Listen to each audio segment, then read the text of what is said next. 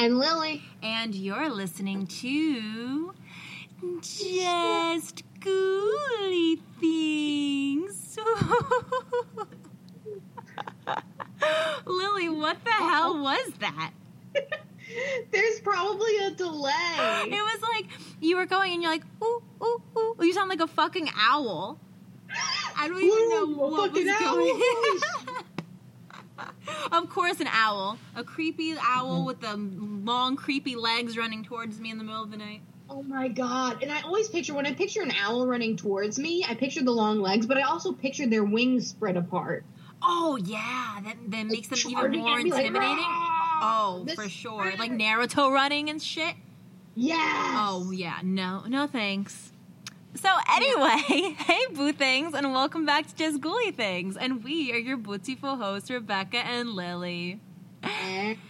It feels so good to be back behind the mic talking to Lily again. We just like talked about our life for the past week and a half since we haven't really caught up after we haven't been recording every single day for 85 days straight. So, yeah, a lot can happen in a week. A lot can happen in a week. But Lily's life is so much more entertaining than mine because she's back to work. So she's like all over the place, like socializing with people and like being amazing. And I'm just sitting on the couch still like, okay, waiting for my boss to let me know when it's okay to go back to work. Oh my god, this guy came into the bank on my first day, and he came in and he said to like my coworker who was at the desk next to me, he was like, I need to open a secret account. I think my family's gonna kill me. You told me this because I texted you the first day you started, and I was like, oh, good luck on your first day, blah, blah, blah. And when you texted me that, I told Mike, I was like, Lily never fails to have a story in any part of her life. Like, where she can literally go to a gas station bathroom just to take a piss, and something crazy will happen in that 3-minute time span. That's so true. And I expected you just to say, oh, it was fine, just getting used to everything. But then when you told me that story of the secret bank account, I also was like, this is also not so shocking to my system because this is happening to Lily. What else would you expect? No, absolutely no one else. Like, literally, you have the most random stories. And your family, too. Like, it's definitely a genetic thing. Like, your family has such a cool fucking history. Like, with your, like, grandfather and stuff like that. It's nuts. There's rarely a dull moment, I have to say. The Baldessaris, and I don't know your mom's maiden name, but the whole family is just bananas. Bananas. It really is bananas. So, I was leaving this to talk about it on the show. So, a month or so ago, my mom emailed me, or forwarded me this email it's called Drew Calley, and he's a psychic medium, and he has a school for people that are looking to become mediums, or for those that have the gift and they're kind of looking to hone their craft. Because if you guys didn't know this, I think we talked about it before in the quarantine special. Everyone could become a medium if you wanted to. There's like a process and opening the third eye and this and blah, blah, blah, blah. I don't know. But pretty much he teaches people how to read others. And so he put out an email saying that for his students, his current students, he needs people to read that haven't been read by the school before or whatever. So he says, all you do is send me your first name and your phone number so that I can give you a student and then they can contact you, like they were just picking random people. So my mom sent it to me. I was like, okay, like I'll put my first name and my phone number, like not thinking anything of it because this was a couple months ago. I get a text message from a random girl. And she's like, hey, this is Marissa. I'm a student here. Can I read you on Thursday or Friday, like this week? Oh my God. So I was like, I did not expect to be reached out to, but yeah. So I'm getting read on Friday. So when next week, when we have our episode, I will be filling you in on what she said. If she was, she's a student, so I'm going to give her credit. I'm going to give her some slack. But we'll see how credible and authentic the experience is. My mom is being a little bit like, oh, well, maybe she like looked up your information because you have a lot of stuff on you online, and that's why like the person picked her or whatever. And I'm like, Mom, I'm like, I put my first name. I didn't even use an email that has my first and last name and my phone number. And my phone number, when you put in my phone number, it doesn't show up my name. So there's no way she would figure out any of my information. I didn't give her anything. But I think my mom's just like jealous because she didn't get picked and she's the one that told me about it. So I was like, I'm like, you're just mad. So, yeah, we'll see. I'm definitely, I was told not to go in with any expectations and to wear or to like have something on you that like if there's someone that you want to connect with, like it's significant like to that person so that it like draws their energy in. So if you guys have any tips before I talk to this psychic medium student, email us at justcoollythingspodcast@gmail.com because I would love to hear your feedback so I can come in fully prepared for this experience. I'm excited, but I'm also low-key nervous. I can understand that. I can imagine. Yeah, like I've had readings like when I was in a full group, so it was like a 3-minute reading for me individually, and it was very broad. It didn't really seem like anyone was coming through for me that was significant. So I don't really think much of those experiences. So to have a one-on-one, I don't know how long the session is, probably like 30 minutes to an hour most. So we'll see. We will see. Okay. I can't wait. I'm like on the edge of my seat, wondering what's going to happen. Wait, are you working on Friday at all? I am. Okay. Well, when I get done with my reading, I'll text you, and then when you're free, I'll FaceTime you, and I'll give you the whole lowdown on what they said, and then I'll talk about it again on the show. Yes. Yeah. Okay. Yeah, definitely. All right. So, enough about us and our crazy lives. We are now finally focusing on specific topics for our weekly episodes. I actually loved being able to research this week and be able to do a little more research and investigations on this specific topic because I haven't really, we look up stories, but there really isn't that much to it, especially since, our source was easy to get to. Like, we really didn't have to go a million places to find the stories during the Quarantine Spooky Story special. Yeah. But, this one was a little fun. So this week, Lily, do you want to tell everyone what the topic is? This week, we focused on real-life haunted mansions. Ooh. I feel like we've talked about haunted houses in the United States before in previous episodes. Of course, haunted houses are like a common thing that you hear about in horror movies. Ghost Hunters, Ghost Nation, Ghost Adventures, they go into haunted houses all the time. But these mansions that we're going to be talking about, a lot of them give tours, and a lot of them are very significant in U.S. history. So maybe you guys will learn something a little new today, too. Educational. Keeping you woke. Stay woke. Lily. Oh, no. God. I thought my computer just died. That was terrifying. Stop it. My screen just went black, but it's because I haven't been, scrolling or doing anything. It's oh, my the God. ghost. I just almost had a panic attack. It's the ghosts warning us not to put them on blast.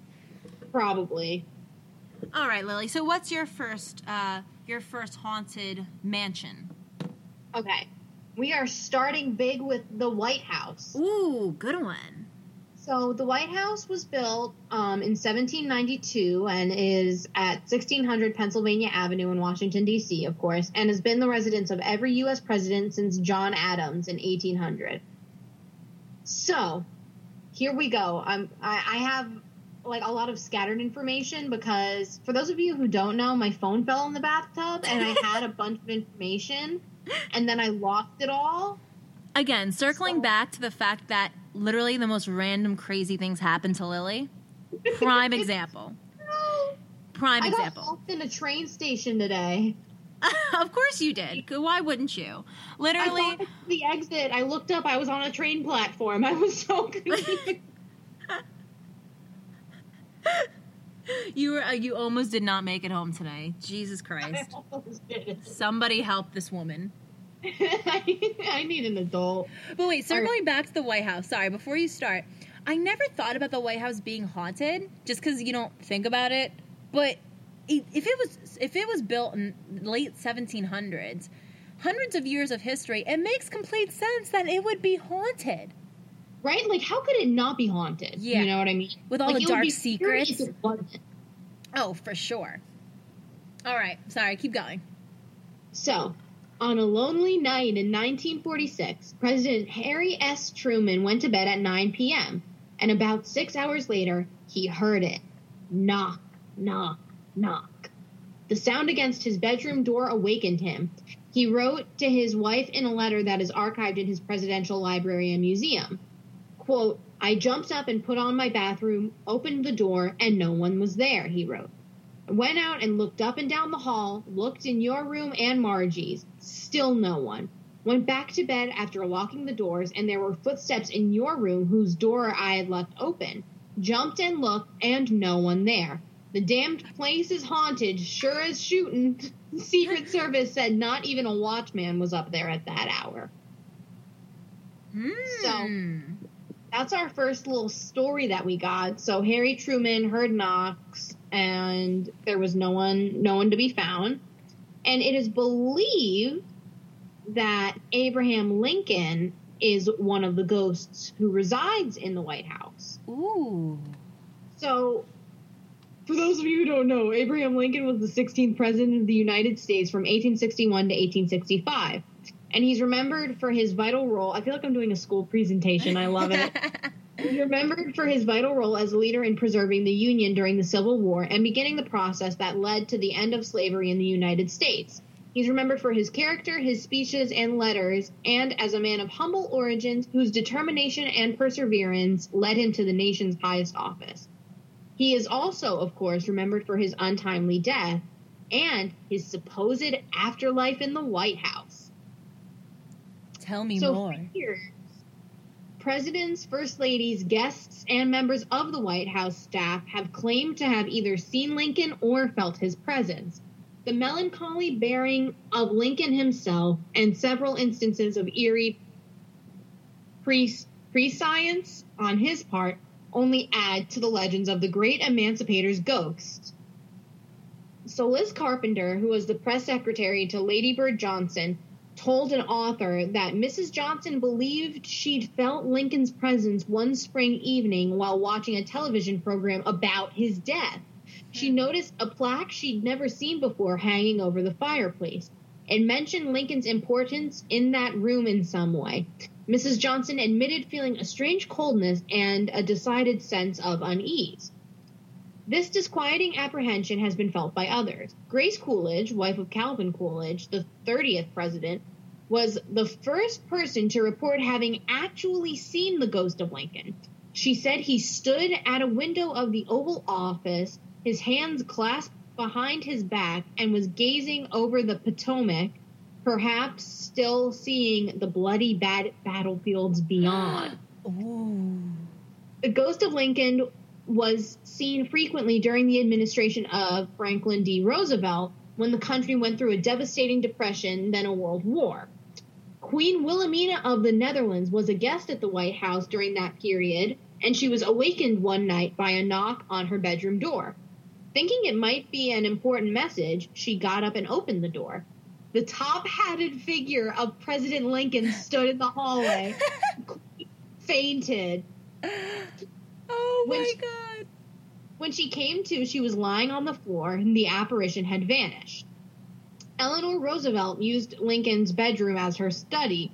Although she denied seeing the former president's ghost, she admitted to feeling his presence whenever she worked late at night. She thought he was standing behind her, peering over her shoulder.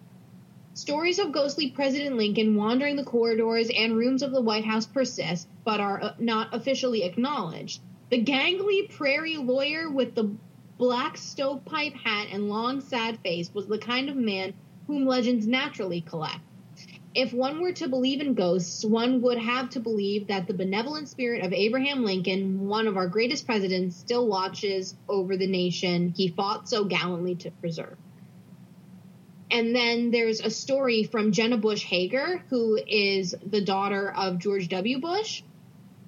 And she said in conversation with Hoda Kotb that one time she and her twin sister, Barbara, may have encountered the undead while living in the White House under their dad's time in office.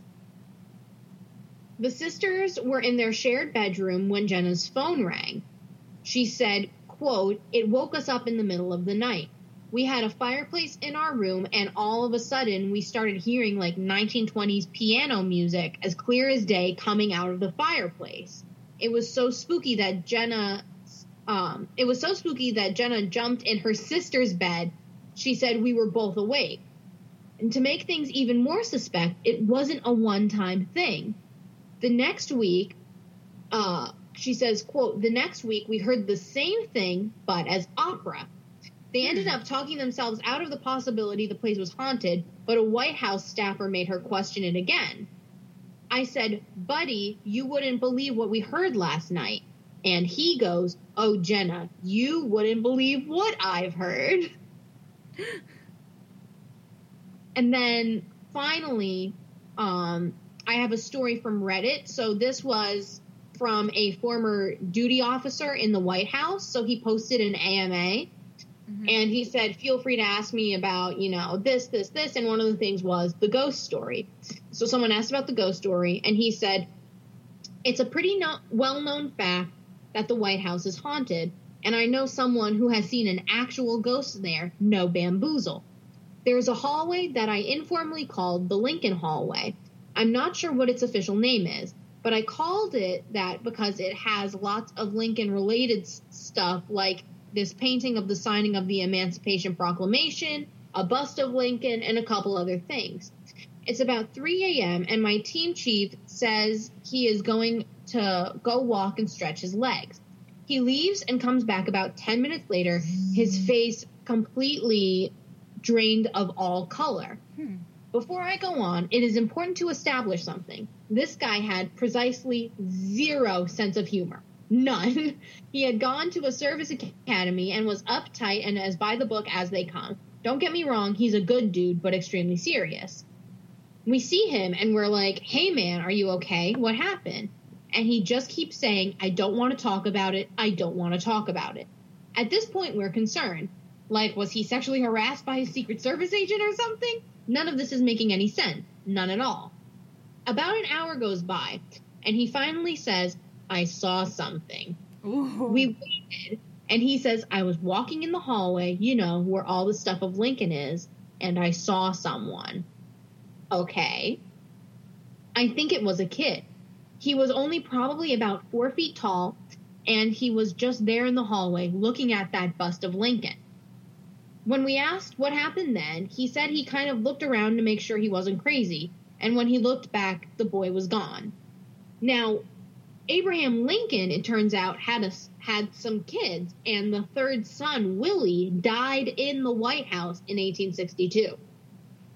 So it's quite possible that what this duty officer's coworkers saw was the ghost of Abraham Lincoln's son. So maybe it's like a family affair, and the whole Lincoln family is haunting it. Damn. You know what? But if there's going to be any president haunting the White House, I like that it's Lincoln. Lincoln seemed like a pretty good guy, I was talking to my mom about it, and she was like, think about all that he went through in his life. Like, he was born in, a log cabin. He had a war. He, obviously, was president. That comes with so many other stressors, of the time, mm-hmm. right? He's working on freeing the slaves, and then he got murdered. Of course there's unrest there. Oh, definitely. And I could definitely picture him being more of a residual haunting, though, just because just replaying those traumatic memories consistently. It's very interesting to hear. I didn't even know there were that many stories about the haunting of Abe Lincoln, and a lot of them coming from first ladies. Yeah, right? And, as a first lady, you have to hold yourself a certain way, and I feel like talking like this, especially in the times that these women were first ladies, would be rather taboo. So the fact that they're open talking about it and being like, "Yeah, I saw Abe Lincoln. I fainted. I didn't see him, but I sensed him." I feel like that's a pretty big thing to say if you don't mean it.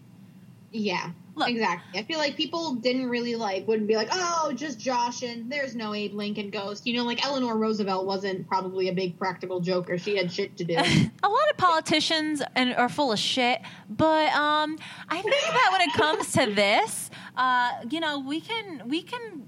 we can bet that it's not bullshit. There's no reason for them to lie about something like this. There's nothing to gain. So, yeah. Exactly. Oh, I love that. Right? I learned a lot doing all this research, even if it was a little scattered about, but I pieced it back together like a puzzle. You did a phenomenal job. And Thanks. I remember this story, this research brought me back to, I used to have this book, and it was one of my favorite books that I bought at the Scholastic Book Fair. All right, just bring it back. Oh my God, I missed the book fair. All right, remember your parents gave you money in an envelope and said, spend it wisely. You go to the book fair, all right, during your period, math period, so you're super happy because you don't have to take the math class now. You go down and you're picking out your favorite books. You pick out what was it called? Happy Bunny. You get a little mouse pad. You get one of those big erasers that you end up losing or breaking halfway through the season. Do you remember Smensels? Yes. I actually have some still. No way. Yes, and they're still in their little containers and they still smell. I had a cotton candy Smensel and it was the shit. That was one of the best scents. I can still the memory is so strong. I can still smell it. You would stick that tube up your nostril and just inhale that. And then what was the marker that was super smelly of the different flavors, the different scents. You know what I'm talking about? Yeah. Dude, I at fucking 7 years old, I'd get high off of this shit. I'd be snorting it up my nose, oh, that's the stuff. That's the stuff. Oh, yeah. Yeah, the teachers and always had those little cardboard boxes of 8 markers, and the pink was watermelon scented and the black was licorice scented. And I remember everyone the black licorice smell was always so strong. Oh, yeah. Those scented markers. Oh, yeah. I remember sitting around and being like, I can take it.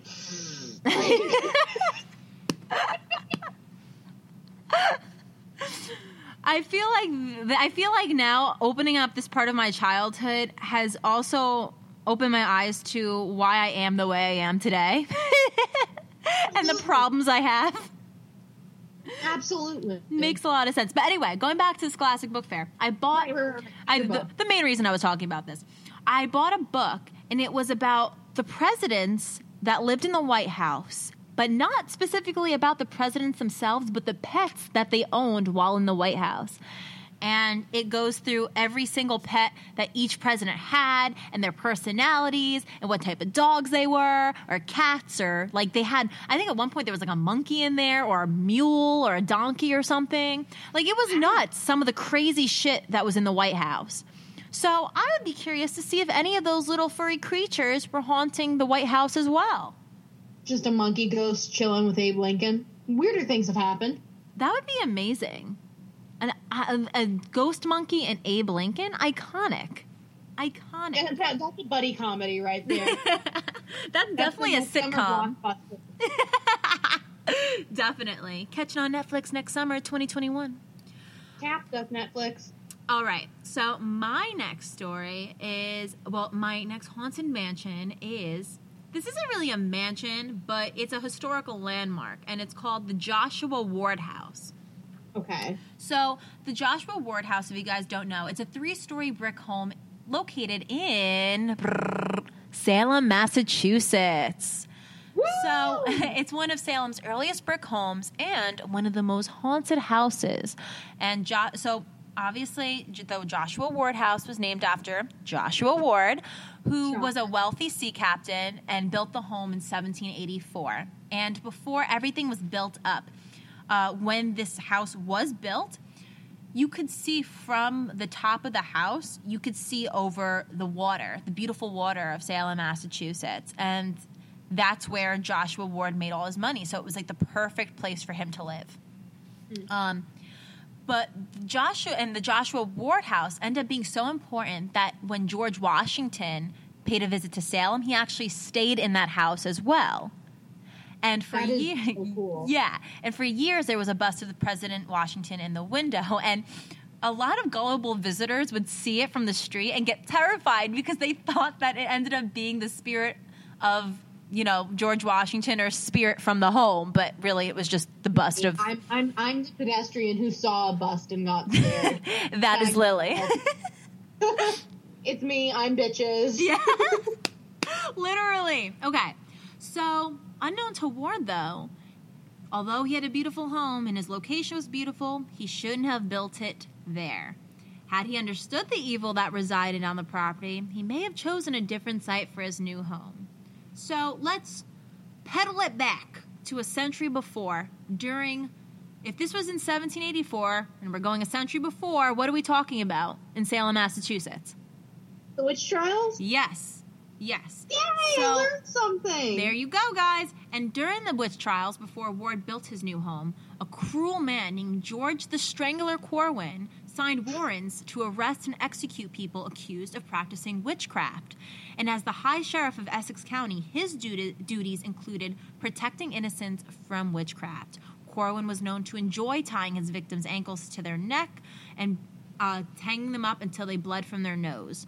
He used force to make his victims admit to practicing witchcraft. Yeah. Oh, damn. Mm-hmm. So Corwin's final victim was a man named Giles Corey. A lot of you guys may have heard the name.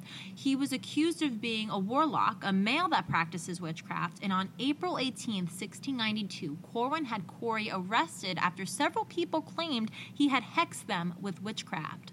Although not tried by a court, Corey was sentenced to die on September 19th, 1692. Corwin ordered Corey, that's like a whole mouthful, Corwin ordered Corey to be pressed to death. He was stripped of his clothing and a board was placed on his stomach. Several rocks were placed on the board to crush him. Corey showed absolutely no fear.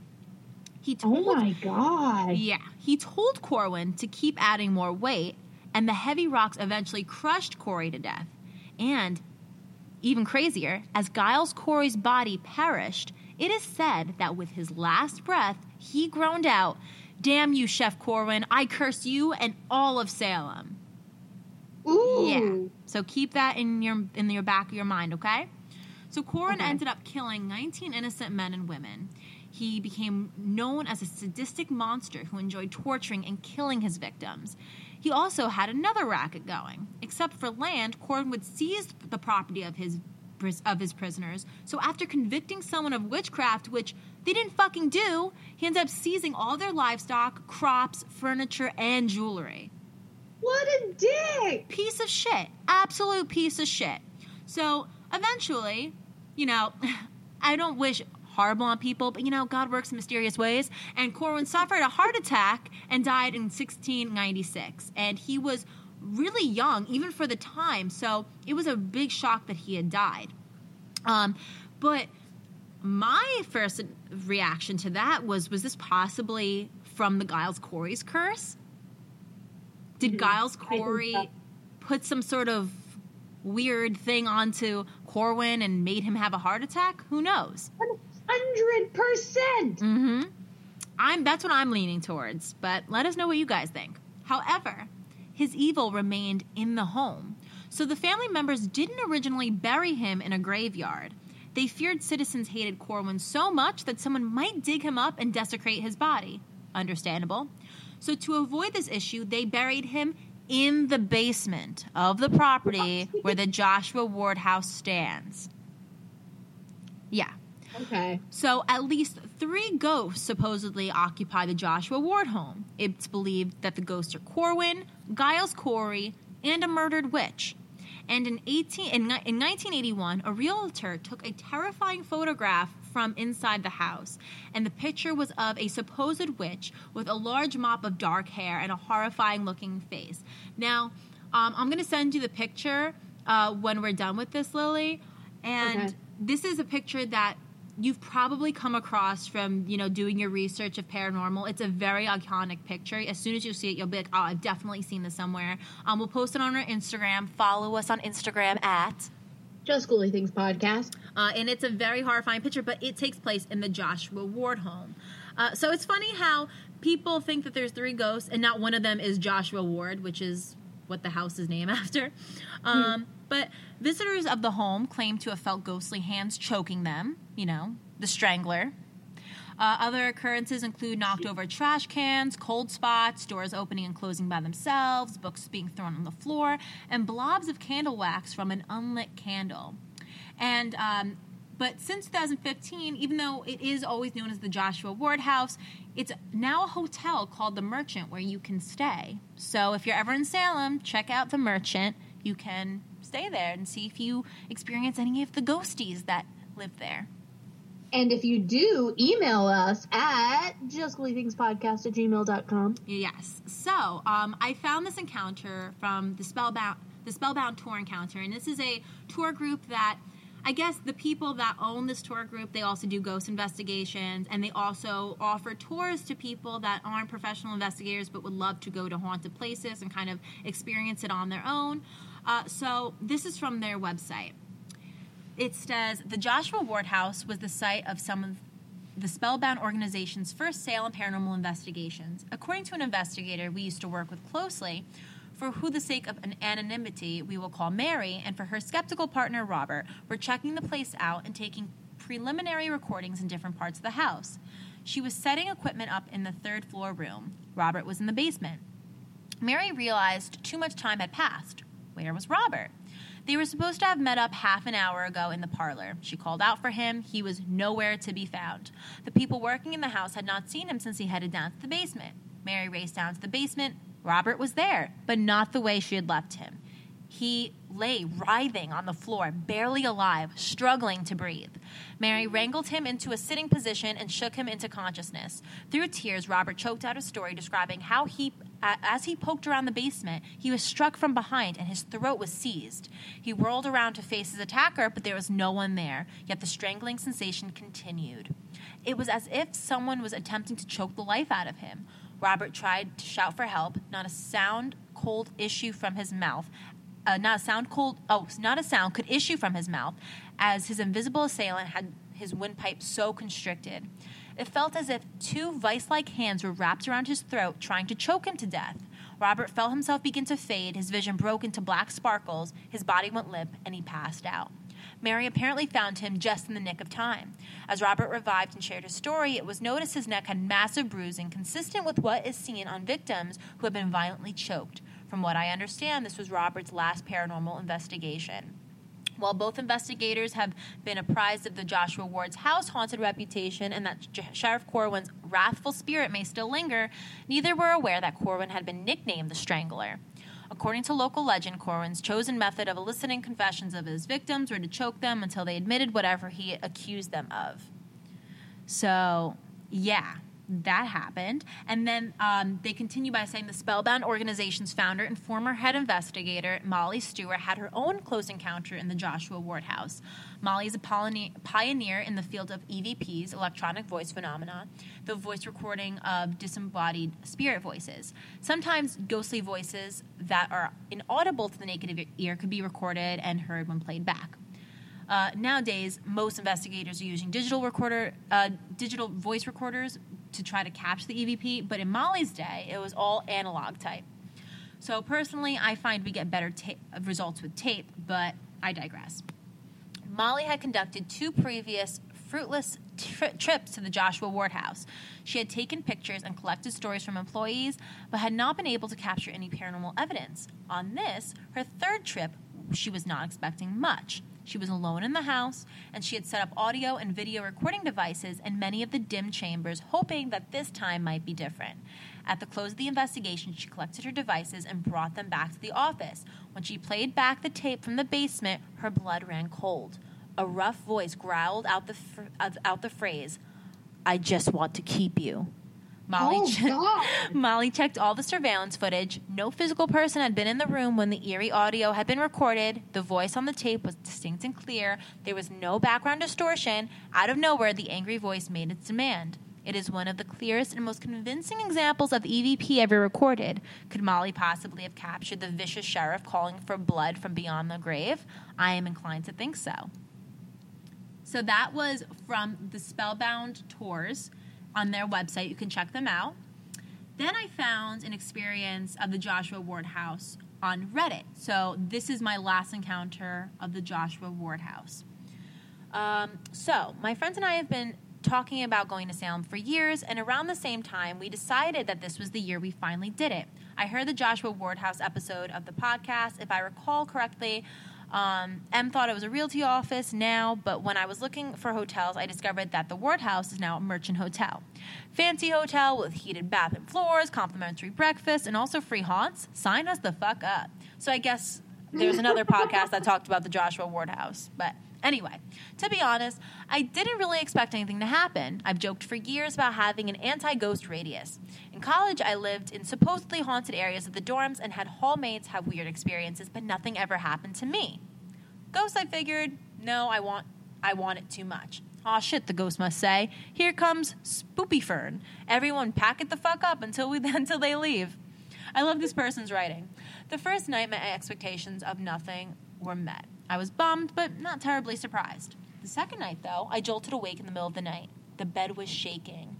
Not a constant tremor, but a few distinct shakes, like someone had grabbed the headboard and physically shook the whole damn thing. I asked my friend if she felt anything, but she was asleep and hadn't noticed or felt anything. Okay, I thought, let's not get excited. Maybe the people next door are doing some vigorous adult-type things. Nothing to write about. I love the way they phrase that. So the next day, I made sure to check out the other side of the building from our room and realized that our room backed up against the staircase going to the top floor. But hey, still not confirmation of ghosts, right? Maybe someone just arrived super late, and heck, if they were that late, they'd doubtless be tired and dragged and bumped their suitcases a few times, right? And then nothing happened that night or the next, and I sighed and pretty much wrote it all off. When we weren't sleeping, my friends and I were exploring Salem and doing an oodle of walking tours, most of which mentioned the Joshua Ward House. So we then go back to the hotel. We'd slyly tried to pump the staff for information. All three people we chatted with were very adamant that nothing spooky had ever happened there, nor was currently happening there, and never would happen there. Two of them even lamented that they totally love it and think it was cool if something spooky happened, but no, nothing, not even in the basement. The management only disallows ghost tours and stuff because who wants to hear a tour group outside their room when they're trying to relax? Also, yeah, it makes sense. Also, that iconic and totally not at all creepy-ass photo, apparently faked. That's not wild hair. It's just a Christmas wreath behind a woman's head. Or it was actually a plot to keep the place from being foreclosed on. There are no ghosts in the Joshua Ward House, ... supposedly. We were a little dismayed from hearing this information, but not swayed in our belief that there had been spooky goings-on. It would make sense if the staff had been told to further downplay the ghost thing, right? We believed, damn it. And then the last night, it finally happened. We conked out early because, oh shit, we're old now. And we walked like 30 miles that week. And also, we were leaving in the morning. And also, that was a damn comfy bed. My friend woke up before me. She heard the sound of furniture scraping on wood, like whoever was in the room above us was moving their furniture around. You know, like you do in a hotel at midnight. Perfectly normal shit. I woke up when the running started. Heavy footsteps that sounded more like stomping, but at a much quicker pace. Back and forth above us they went, over and over again. Sometimes they would pause for a few moments before starting again, seemingly at random. Sometimes it was like the steps were so heavy they shook our bed. We turned to each other with the universal, are you hearing / feeling this shit? Look on both of our faces. And yep, we were both experiencing it, and it wasn't just an exercise-induced hallucination. Eventually, we tried to go back to sleep, and after an hour, the noises and shaking had stopped. Obviously, the first thing we did when we woke up the next morning was discuss what the fuck happened. We decided to bring it up to the staff when we checked out, but to try to make it so we could also suss out if it turned out there was if there wasn't even supposed to be anyone in the room above us. Well, turns out the rooms were indeed occupied. By an elderly couple, though. So, I don't know, maybe Grandma and Grandpa like to party and rearrange furniture and do some late-night calisthenics? Or maybe the place is actually fucking haunted after all. Hint, it's ghosts. There are ghosts. The place is haunted by ghosts. The end. Ooh, I like the twists and turns. Yeah, and I definitely feel like the people that work there are told to tell people that are staying there for their time that it's not haunted or they never experience anything, just to not scare them away, not to scare business away. Yeah. That's it's my kind take. It's difficult to make that call of, are we going to, portray ourselves as a haunted location or not a haunted location, because both can draw and drive people away, you know? But it's Salem, Massachusetts. What are you expecting? True. True. There's just so much That's history. Like to New York and being like, oh, I don't want to stay somewhere where there's angry people who are always in a rush. Well, newsflash, you're gonna get them. All right, Lily, what's your last haunted house or haunted mansion? I have the Myrtles Plantation. Ooh, this is a good one. Yeah, so Ghost Adventures went here. I wanted to watch the episode, but I didn't get time because of work and life and everything. But anyway, so Ghost Adventures was there. So the Myrtles Plantation was built in 1796 by General David Bradford on 600 acres and was named Laurel Grove. So General David Bradford was also known as Whiskey Dave. And the drama began in 1796 when he fled to the United States to avoid arrest and imprisonment. Bradford arrived at Bayou Sara, then a Spanish colony, and obtained a land grant of 650 acres from the, I'm going to butcher this, Baron de Carondelet. I wish I could tell you what you just said. I'm illiterate. Anyways, so to begin a new life. In 1820, the Myrtles was sold to his son-in-law, Judge Clark Woodruff, who remodeled the mansion. The National Geographic Explorer filming crew determined... Okay, so Nat Geo was at Myrtles Plantation, and they took a picture. And it has I'll send it to you too, and we'll post it on our Instagram at Just Ghouly Things Podcast. They call it the Chloe picture, the Chloe postcard or whatever. And it's a picture of somewhere in the plantation, and there's a body, like a person standing in it. So the National Geographic Explorer filming crew determined that the photograph definitely contained what appeared to be an apparition of what they believed to be a slave girl. The slave girl appeared in the breezeway between the general store and the butler's pantry of the mansion. The horizontal exterior boards of the mansion were clearly visible through the body of the apparition. So National Geographic Explorer used the photograph in their documentary and suggested that a postcard be made of the photograph. And then Mr. Norman Benoit, I love that name, a patent researchist, visited the Myrtles Plantation in May 1995 and requested permission to research the postcard. After enlarging the postcard and doing a shadow density procedure, Mr. Benoit discovered that all of the physical measurements of the apparition were of human dimensions and proportions. The circumference of the head, the length of the shoulder to the elbow, and the length of the elbow to the wrist were all indicative of a human. So I'll send that to you and I'll post that. And then I have 2 encounter stories from Reddit. Ooh, let's hear them. So this one is called My Terrifying Experience at the Infamous Myrtles Plantation. All right. Since you guys seem to enjoy my posts, I guess I'll keep them coming. Sorry for the short break. Spring break ended, so I guess that this person must have just a bunch of ghost stories, which is awesome because I have 0 ghost stories. Well, I have a couple, but none at famous plantations. I can tell you that.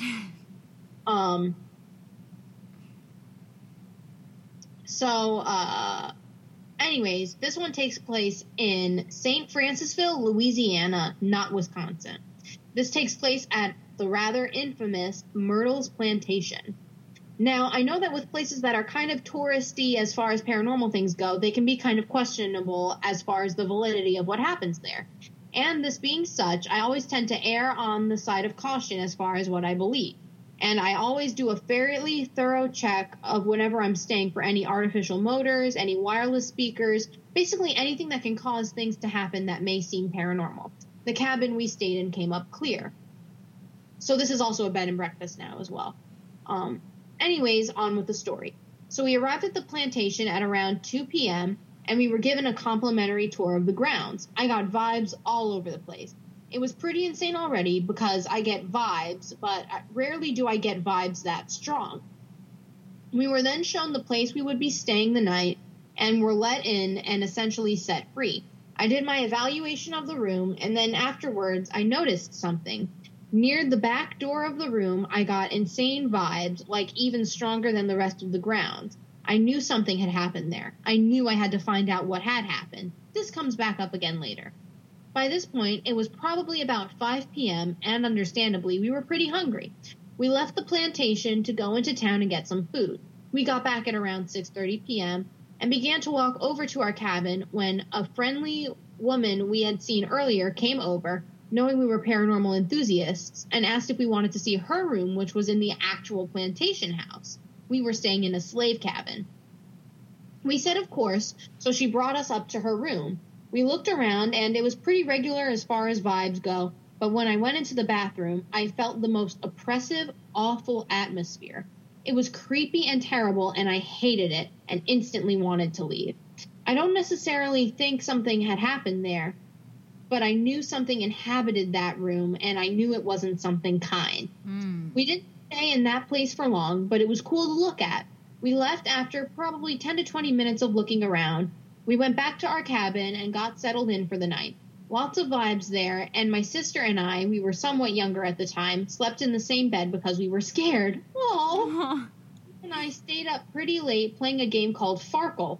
It's pretty fun and really good for a time killer. As soon as midnight rolled around, we decided it would probably be best to put away the game and go to bed. But as soon as we had put the game away and the noise of the game and our voices were gone, I noticed a noise. The rocking chair on the front porch of the cabin was rocking methodically back and forth, and the rocking I heard was enough back and forth that I was certain it wasn't any wind that was responsible for it.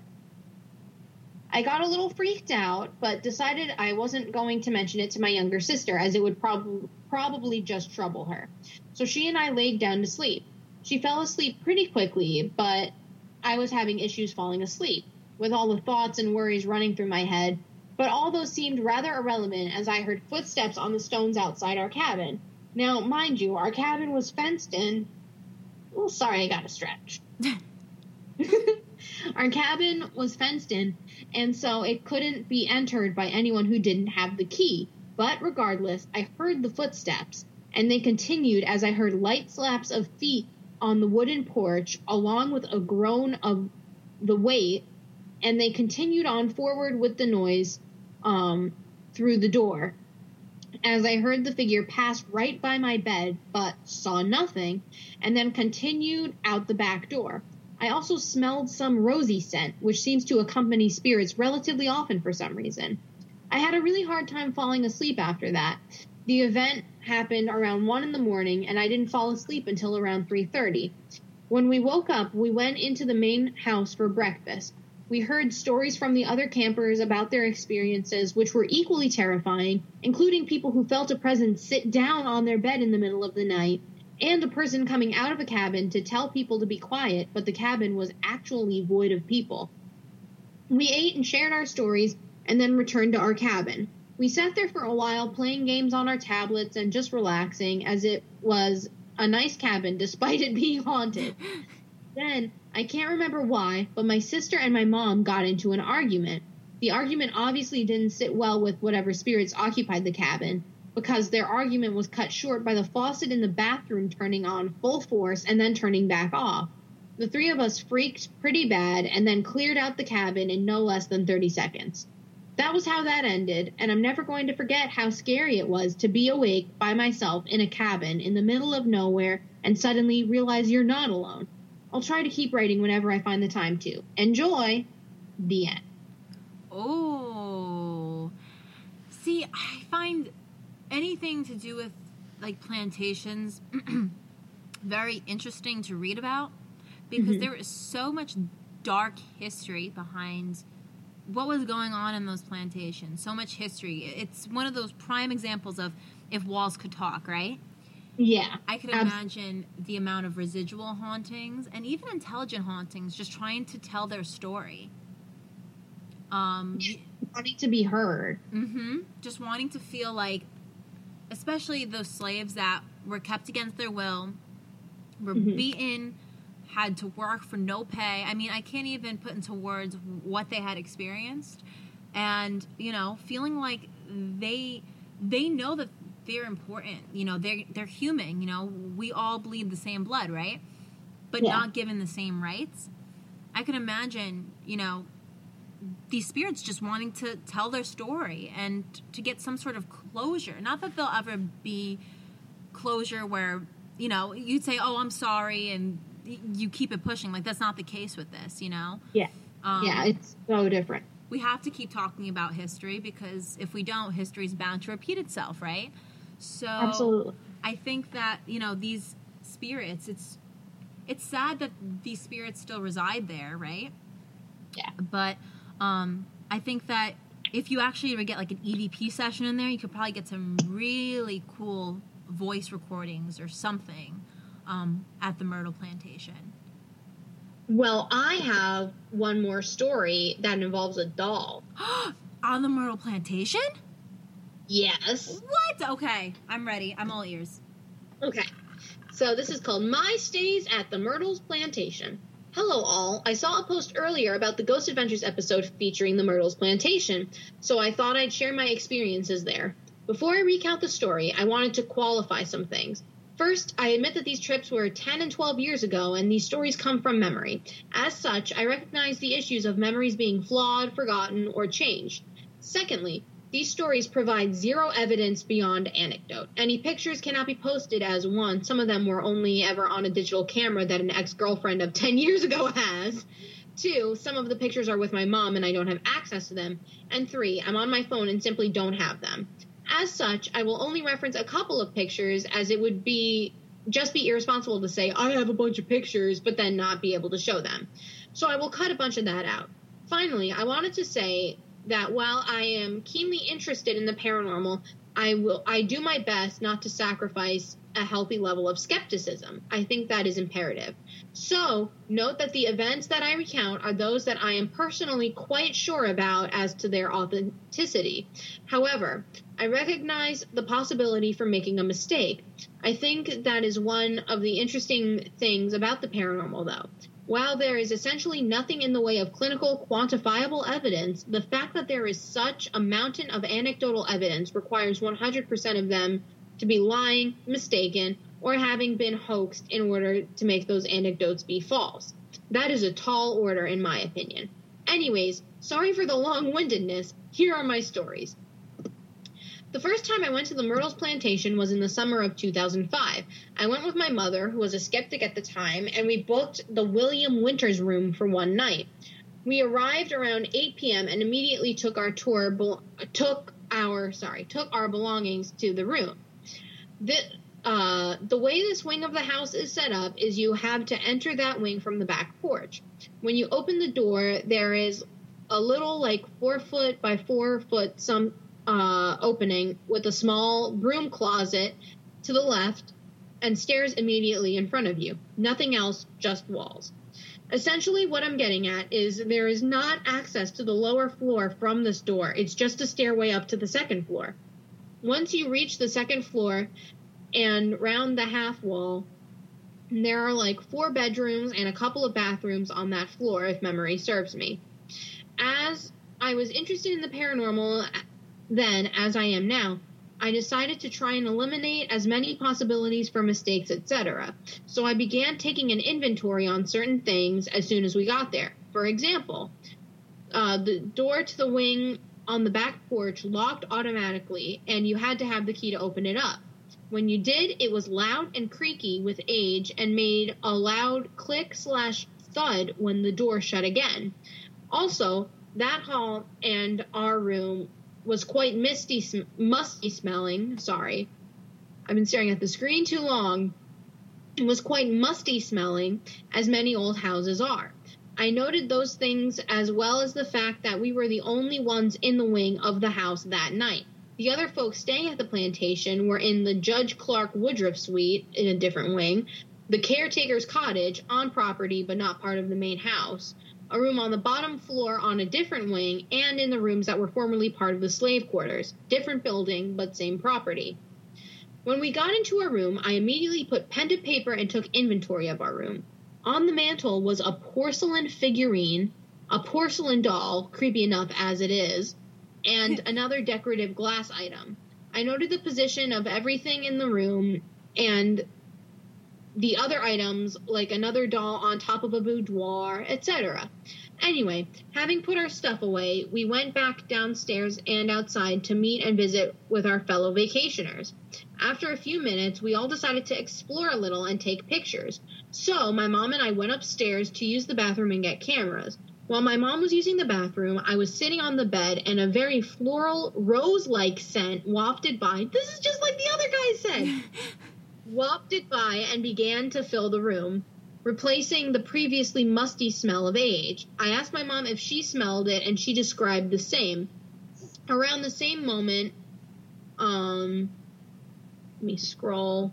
Around the same moment as we were sniffing the air, the doll on the mantel began to play music. It was a wind-up doll.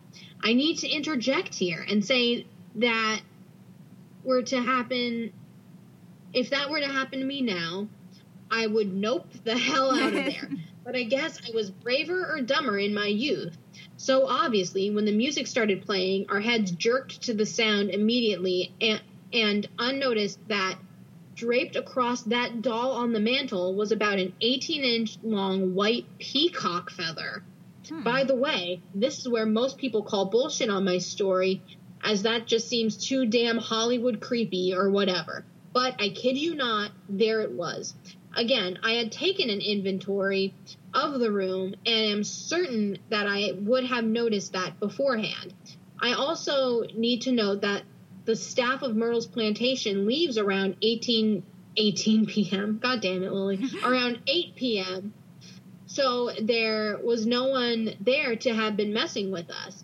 Anyways, we were moderately freaked out and decided to go downstairs with the cameras and explore and take pictures with the other folks.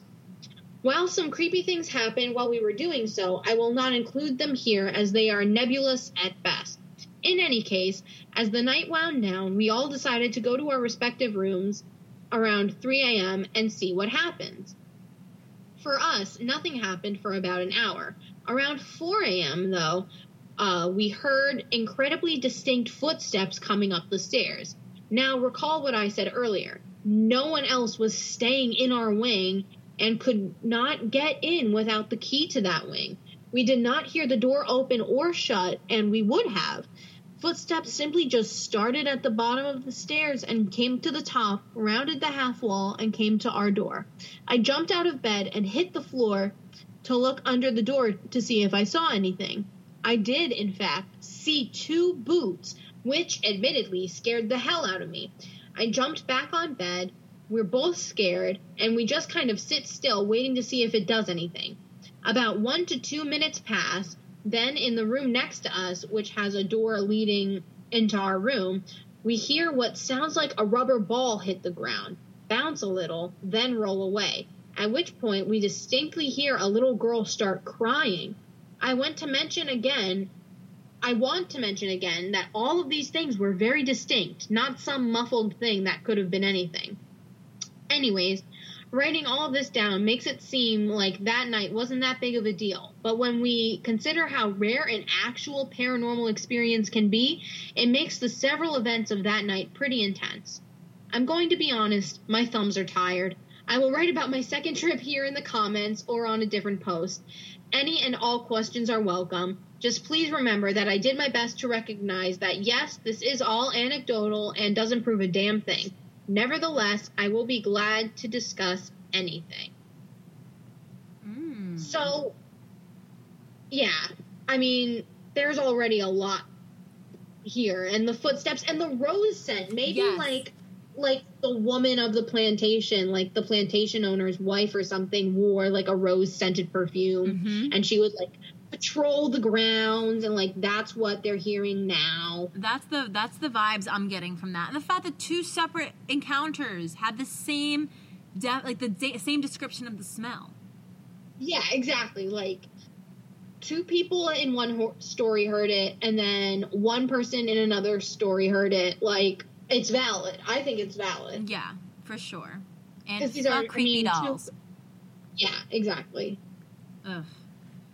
Now I want to go to Myrtle's plantation, even though it sounds spooky kooky ooky. But yeah, it's like a little bed and breakfast, and I'll send you that picture of the postcard with the person in it. It's really spooky kooky ooky. Yeah, I'll post it on our Instagram, and then definitely add yourself to our private Facebook group, guys. It's Just Ghouly Things podcast group, and it's just a small private community of everyone that likes our Facebook page that's public, but it's just a group that everyone could post their pictures or encounters on or articles that they find, and you guys could just bounce off ideas or theories to each other, and it's just a safe space for everyone to talk openly about the paranormal. So definitely check it out. Absolutely. Oh God, I got a Facebook message now. Oh wait, I don't need to worry about reading anything. You're done. Because I'm done. Now you just gotta listen to me go on and on and on about a very interesting haunted mansion called the Lemp Mansion. So my research for this mansion took a turn that I did not expect. And while I will be reading a couple encounter stories at the end, most of what I'll be talking about in my research actually has to do with the history of the mansion and how it all connects to the theory that this Lemp family was cursed. Ooh. And you will see why that theory seems pretty valid in the next few minutes. Okay. So the Lemp Mansion is said to be one of the 10 most haunted places in America. The Lemp Mansion is in St. Louis, Missouri, and continues to play host to the tragic Lemp family. And over the years, the mansion was transformed from the stately home of millionaires to office space, decaying into a rundown boarding house, and finally restored to its current state as a fine dinner theater, restaurant, and bed and breakfast. I love how all these... dinner theater, bed and breakfast. I love how all these super fucked up haunted places are turning into just peaceful bread and breakfasts now. Like, okay, no big deal. No dark history in these walls. What could possibly go wrong? So, the Lemp family began with Johann Adam Lemp, who arrived in St. Louis from Eschwege, Germany in 1838. Building a small grocery store at what is now Delmar and 6th Streets, he sold common household items, groceries, and homemade beer. So, the light golden lager was a welcome change from the darker beers that were sold during that time, and the recipe handed down by his father became so popular that just 2 years later he gave up the grocery store and ended up building a small brewery in 1840 at a point close to where the Gateway Arch stands today. So Lemp ended up first selling his beer in a pub attached to the brewery, introducing St. Louis to its first lager. And before long, Lemp found that the brewery was too small to handle both production and storage, and found a limestone cave south of the city limits. The cave, which was located at the present-day corner of Cherokee and DeMenil Place, could be kept cool by chopping ice from the nearby Mississippi River and depositing it inside, providing perfect conditions for the lagering process to run its course. I did not know that processing beer and stuff like that was this complex, but yeah. Now when I drink beer, I'm going to think about that and respect it a little more. Okay. Yeah. So Lemp's Western Brewing Company continued to prosper, and by the end of the 1850s was one of the largest in the city, and in 1858 the beer captured first place in the annual St. Louis Fair. So everything seems to be going great, right? So a millionaire by the time of his death, Adam Lemp died August 25th, 1862, and his son, William, began a major expansion of the brewery. He purchased a 5-block area around the storage house on Cherokee above the lagering caves. In 1864, a new plant was completed at Cherokee Street and Carondelet Avenue. Continually expanding to meet the product demand, the brewery eventually covered 5 city blocks. Holy shit. 5 city blocks, Lil. That's fucking massive. Massive. But you need your beer, right? So what's his first name? The first name of the son? The guy who built it. Oh, so it was Adam Lemp. He first founded the beer. And then now, at this point, William has expanded the brewery, which is his son. William Lemp is taking over the world. Yes, but at what cost? Dun, dun, dun! So, by the 1870s, the Lemp family symbolized both wealth and power, as the Lemp Brewery controlled the St. Louis beer market, a position it maintained until Prohibition. So, keep Prohibition in the back of your mind for the time being. In 1868, Jacob Fikert, William Lemp's father-in-law, built a house a short distance from the Lemp Brewery, and in 1876, William Lemp purchased it for his family, utilizing it as both a residence and an auxiliary office. While the home was already impressive, Lemp immediately began renovating and expanding the 33-room house into a Victorian showplace. Yes. So from the mansion, a tunnel was built from the basement through the caves to the brewery. And when the mechanical refrigeration became available, parts of the cave were converted for other purposes, including a natural auditorium and a theater. This underground oasis would later spawn a large concrete swimming pool with hot water piped in from the brewing boiling house and a bowling alley. At one time, the theater was accessible by the way of a spiral staircase from Cherokee Street. Yeah, underground roads all connected to this one mansion. With a swim. Yeah. Oh, I can't use the tunnels anymore. So let me just put a fucking swimming pool and a theater in here. No big deal. Yeah, just casual. Yeah, I guess this is before iPhones and stuff. People were creative. So by the middle 1890s, the Lemp Brewery gained a national presence after introducing the popular Falstaff beer, which is still brewed today by another company. And the Lemp Western Brewery was the first brewer to establish coast-to-coast distribution of its beer. At the time he was building his own business empire, William Sr. also helped Pabst, Anheuser, and Busch get started. Those are very, the beer. So in the midst of his success, the Lemp family experienced the first of many tragedies when Frederick Lemp, William Sr.'s favorite son and heir, apparent died in 1901 at the age of 28. Frederick, who had never been in extremely good health, died of heart failure.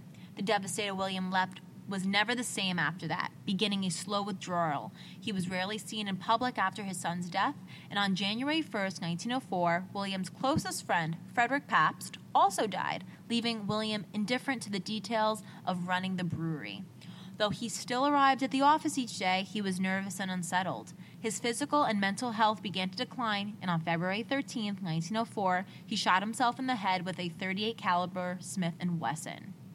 Oh my God. So think now about the .38 caliber Smith & Wesson, because it will be coming up again. Now, in November 1904, William Lemp Jr. took over as the president of the William J. Lemp Brewing Company. Inheriting the family business and a vast fortune, he and his wife, Lillian, began to spend the inheritance, filling the houses with servants. The pair spent huge amounts on carriages, clothing, and art. So very, very greedy, from what it sounds like. And Lillian was not a stranger to wealth. She was a beautiful woman who came from a wealthy family herself.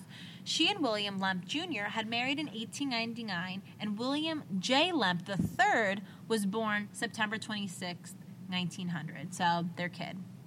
Before long, Lillian became known as the Lavender Lady because of her fondness for the color. And in addition to her lavender attire and accessories, she went so far as to have her carriage horses' harnesses dyed lavender. And in the beginning, Will enjoyed showing off his trophy wife, but Will was also a player and in common day known as a fuckboy. So, born with a silver spoon in his mouth, he was used to doing and acting as he pleased. When William began to tire of his beautiful wife, he demanded that she must spend her time shopping. Allotting her $1,000 a day, he gave her an ultimatum that if she didn't spend it, she wouldn't get any more. I find that. Doesn't sound too bad, right? But in the meantime, while she was shopping, Will was getting busy running the brewery during the day and pursuing all manner of decadent activities during the night. Holding lavish parties in the caves below the mansion, he would bring in numerous prostitutes for the entertainment of his friends. Oh, God. Yeah, just his friends. Okay, buddy. Keep your dick in your pants. baby, what is you doing? So, enjoying the swimming pool, the bowling alley, and the free-flowing beer, his friends who attended these lavish events were known to enjoy a high time in the earth below. Little shenanigans caught up with him, though, when he sired a son with a woman other than his wife. Today, there is no official documentation that this boy existed. However, the rumors that this boy was hidden in the mansion attic for his entire life have been prevalent over the years. According to St. Louis historian Joe Gibbons, when he interviewed a former nanny and a chauffeur who worked at the mansion long ago, both of them verified that the boy did in fact exist and was housed in the attic quarters that also housed the servants' rooms.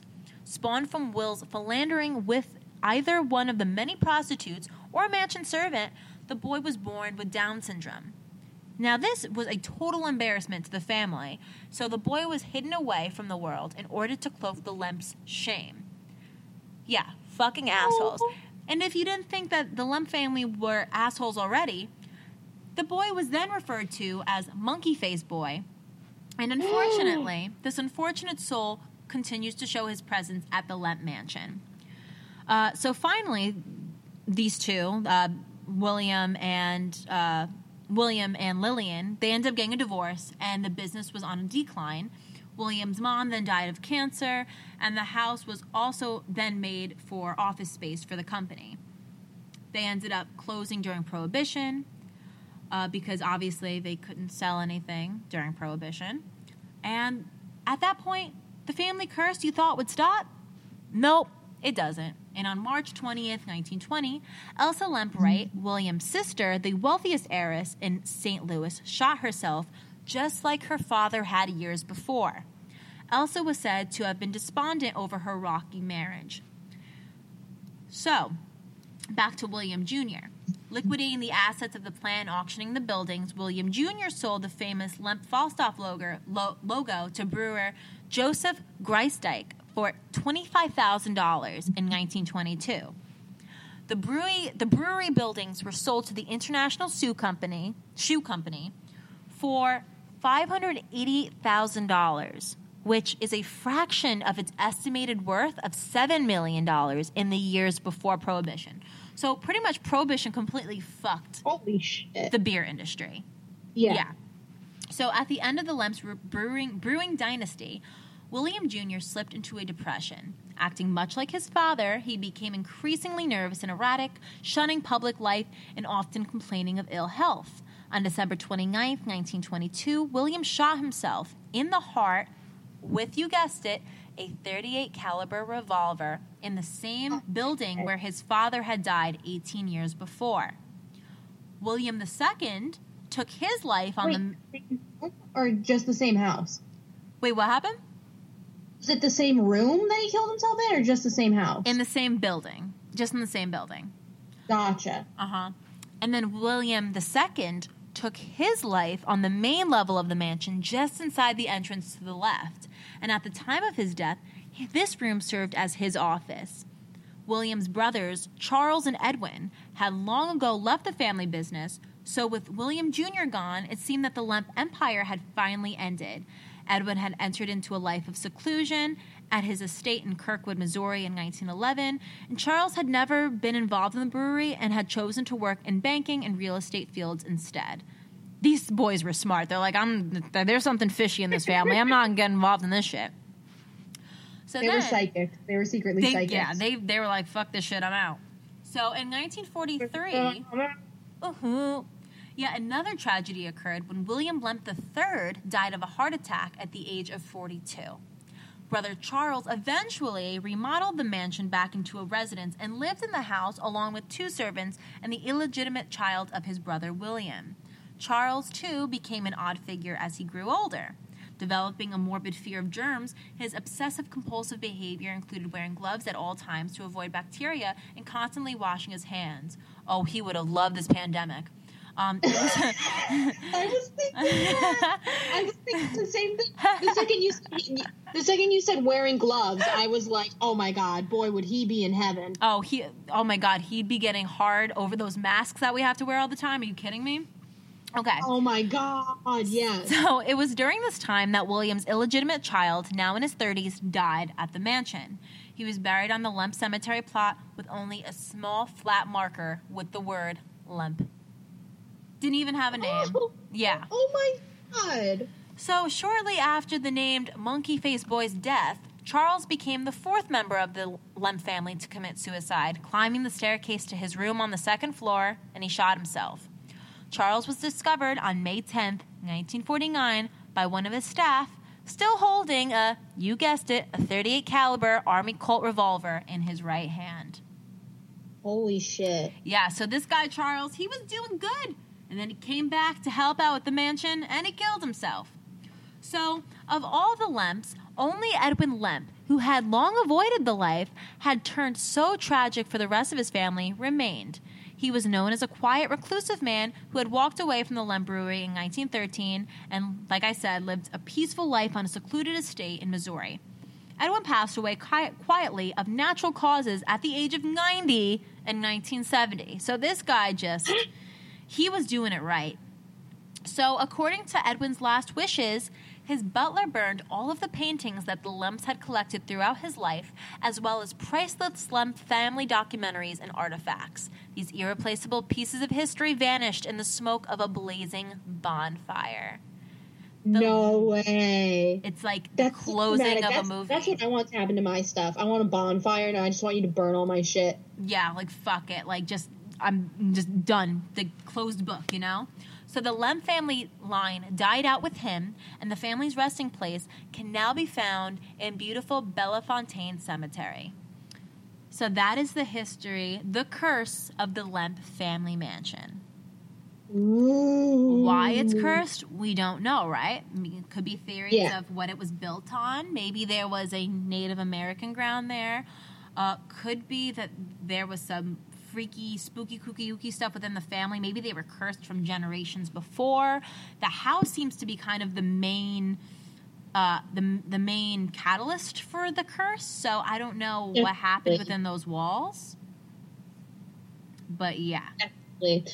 No, there's definitely something there that is not good. I wonder, and you know what? I wonder if before, like, William Lemp the First, like, all that shit went down, I wonder if there was something happening there that was just never recorded. You know what I mean? Because it doesn't seem like the father, the owner, Adam, it didn't seem like he died of anything suspicious, you know?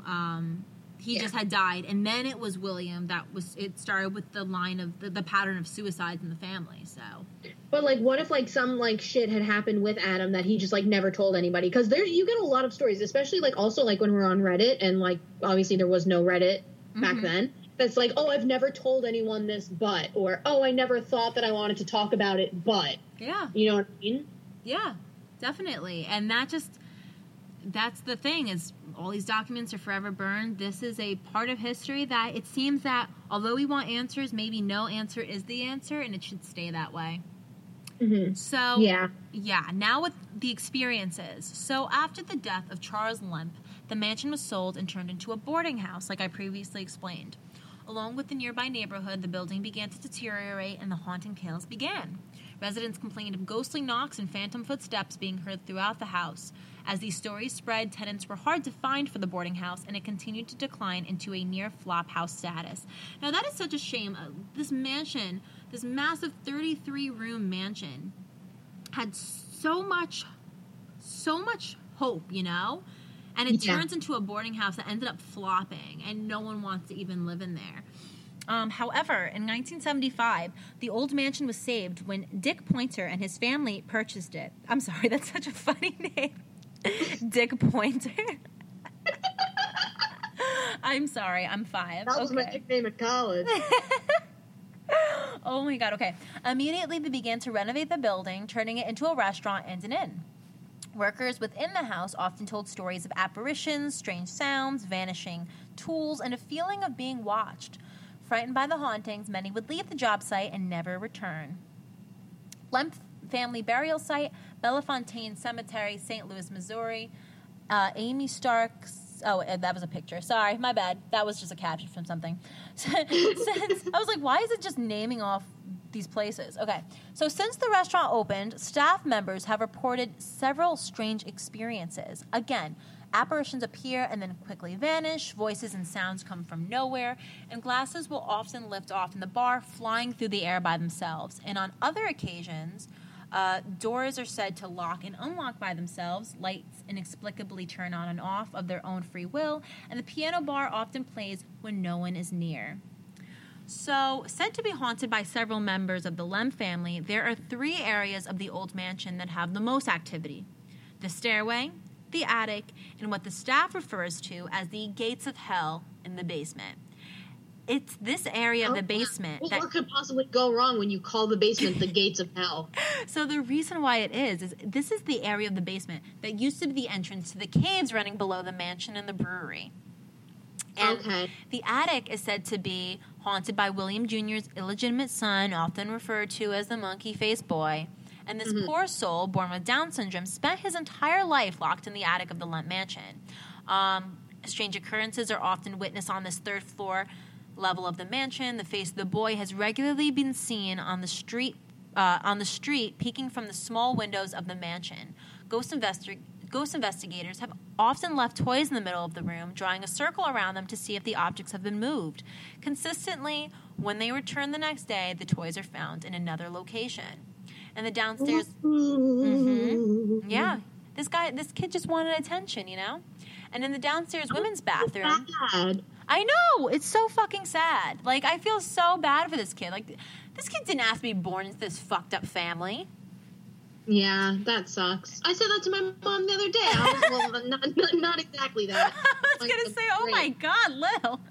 I was talking to her. I was like, I never asked. I think it was like I didn't want to go to work or something. I was like, theoretically, I never asked to be born, so it's kind of a dick move for you guys to force me to be alive. It's pretty fucking selfish of you guys. Like, I didn't ask to pay fucking bills and go to school. So anyway. Yeah, exactly, right? Like, you go to school for years and then you work until you die. I didn't sign up for that. Definitely did not put my name on the dotted line. Thanks, bitch. Okay.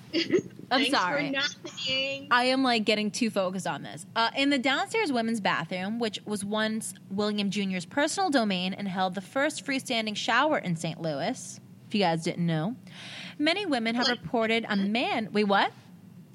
I didn't know that. Yeah. I guess the Lent Mansion apparently had the first freestanding fucking shower in St. Louis. I would love to party at, like, the Lent Mansion with, like, I mean, maybe without the prostitutes, but, like, with, like, the bowling and the theater and the drinking, but not too much of that because then you throw up in the bathroom. But then you just wash it off in a freestanding shower. Shower. There you go. Okay. Same page always. Okay, continue. Sorry. So, no, you're good.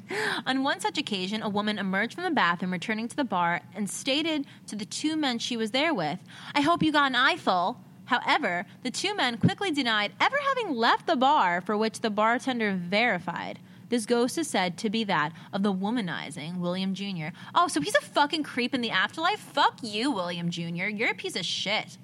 Just couldn't get enough. He needs seriously. That, God, fuck you. His action. Okay. And in William Lemp Sr.'s room, guests have often reported hearing someone running up the stairs and kicking out the door.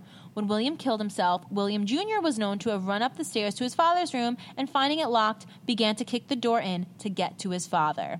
Several years ago, a part-time tour guide reported hearing the sounds of horses outside the room where William Lemp Sr. had kept his office.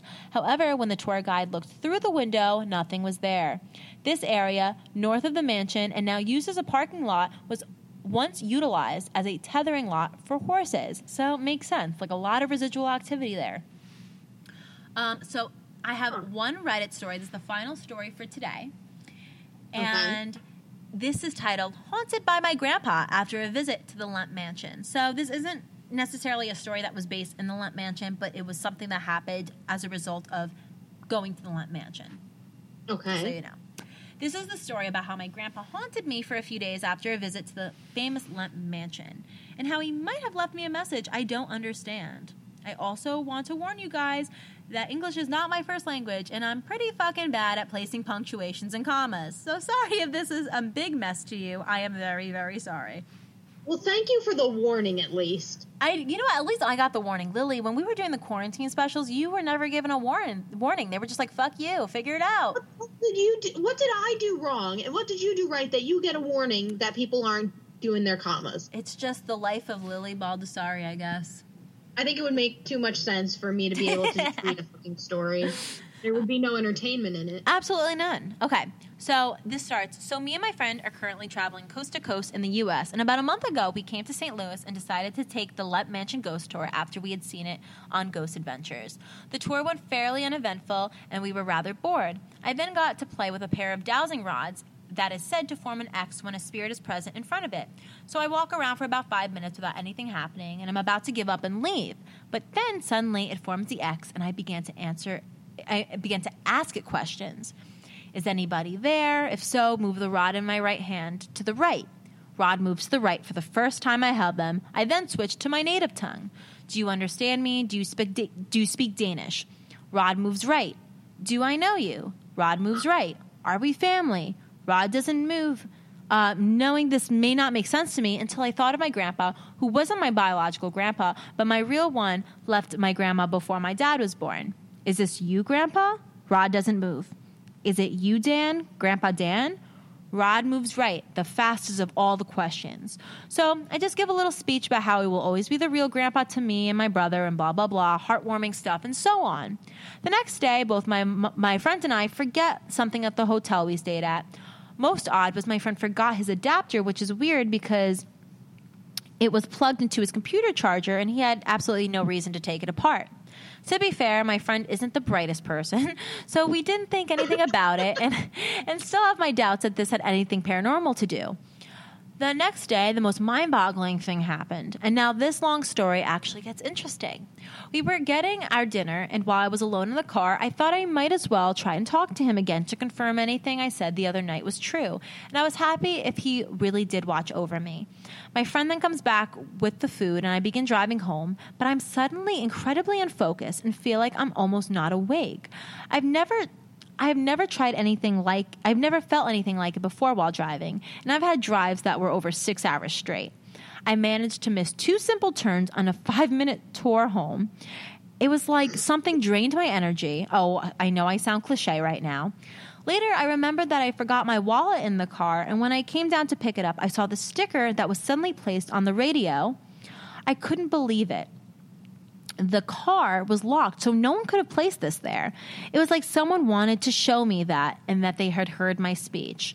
Other weird things had happened the following days, including our GPS that would suddenly freak out in the middle of New Orleans when there was no concrete buildings around us, and it would stop a few seconds later after I said, "Can you stop screwing with our GPS so I can know where I'm going?"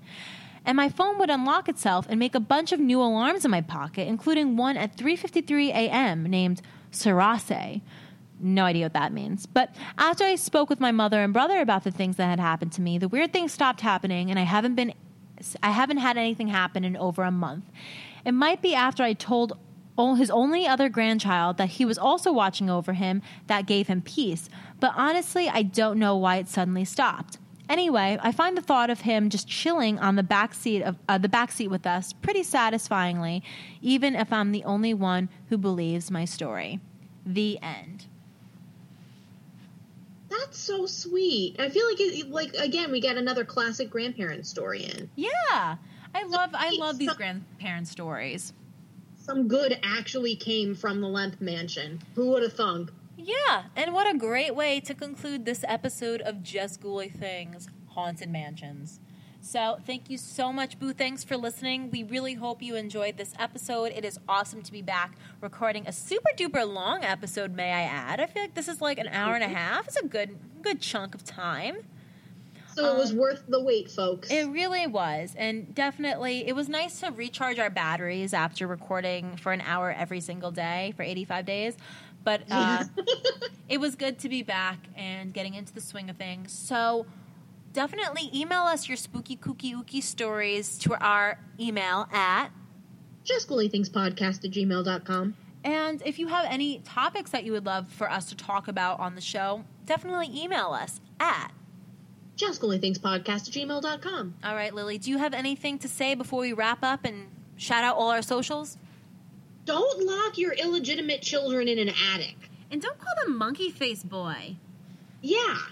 Treat people, like Harry Styles said, treat people with kindness. Just like Harry Styles said. Instead of what would Jesus do, what would Harry Styles do? WWHSD, baby. You pulled that off very quickly. You've been wanting to say that for a while. I can feel it. All right. To our social media. Follow us on Instagram at Just Ghoulie Things Podcast. Our personal Instagrams at Rebecca Ruber and at Lily Baldessari. Twitter. JGT Podcast. Facebook like page. Just Ghoulie Things Podcast. Facebook private group. Just Ghoulie Things Podcast group. Donate to our Patreon. Just Ghoulie Things Podcast. And if you or someone you know has a paranormal experience you'd like to share on our show, feel free to email us at justghouliethingspodcast@gmail.com. Thanks so much for listening, Boo Things, and we will talk to Boo, not tomorrow, but next week. Goodbye!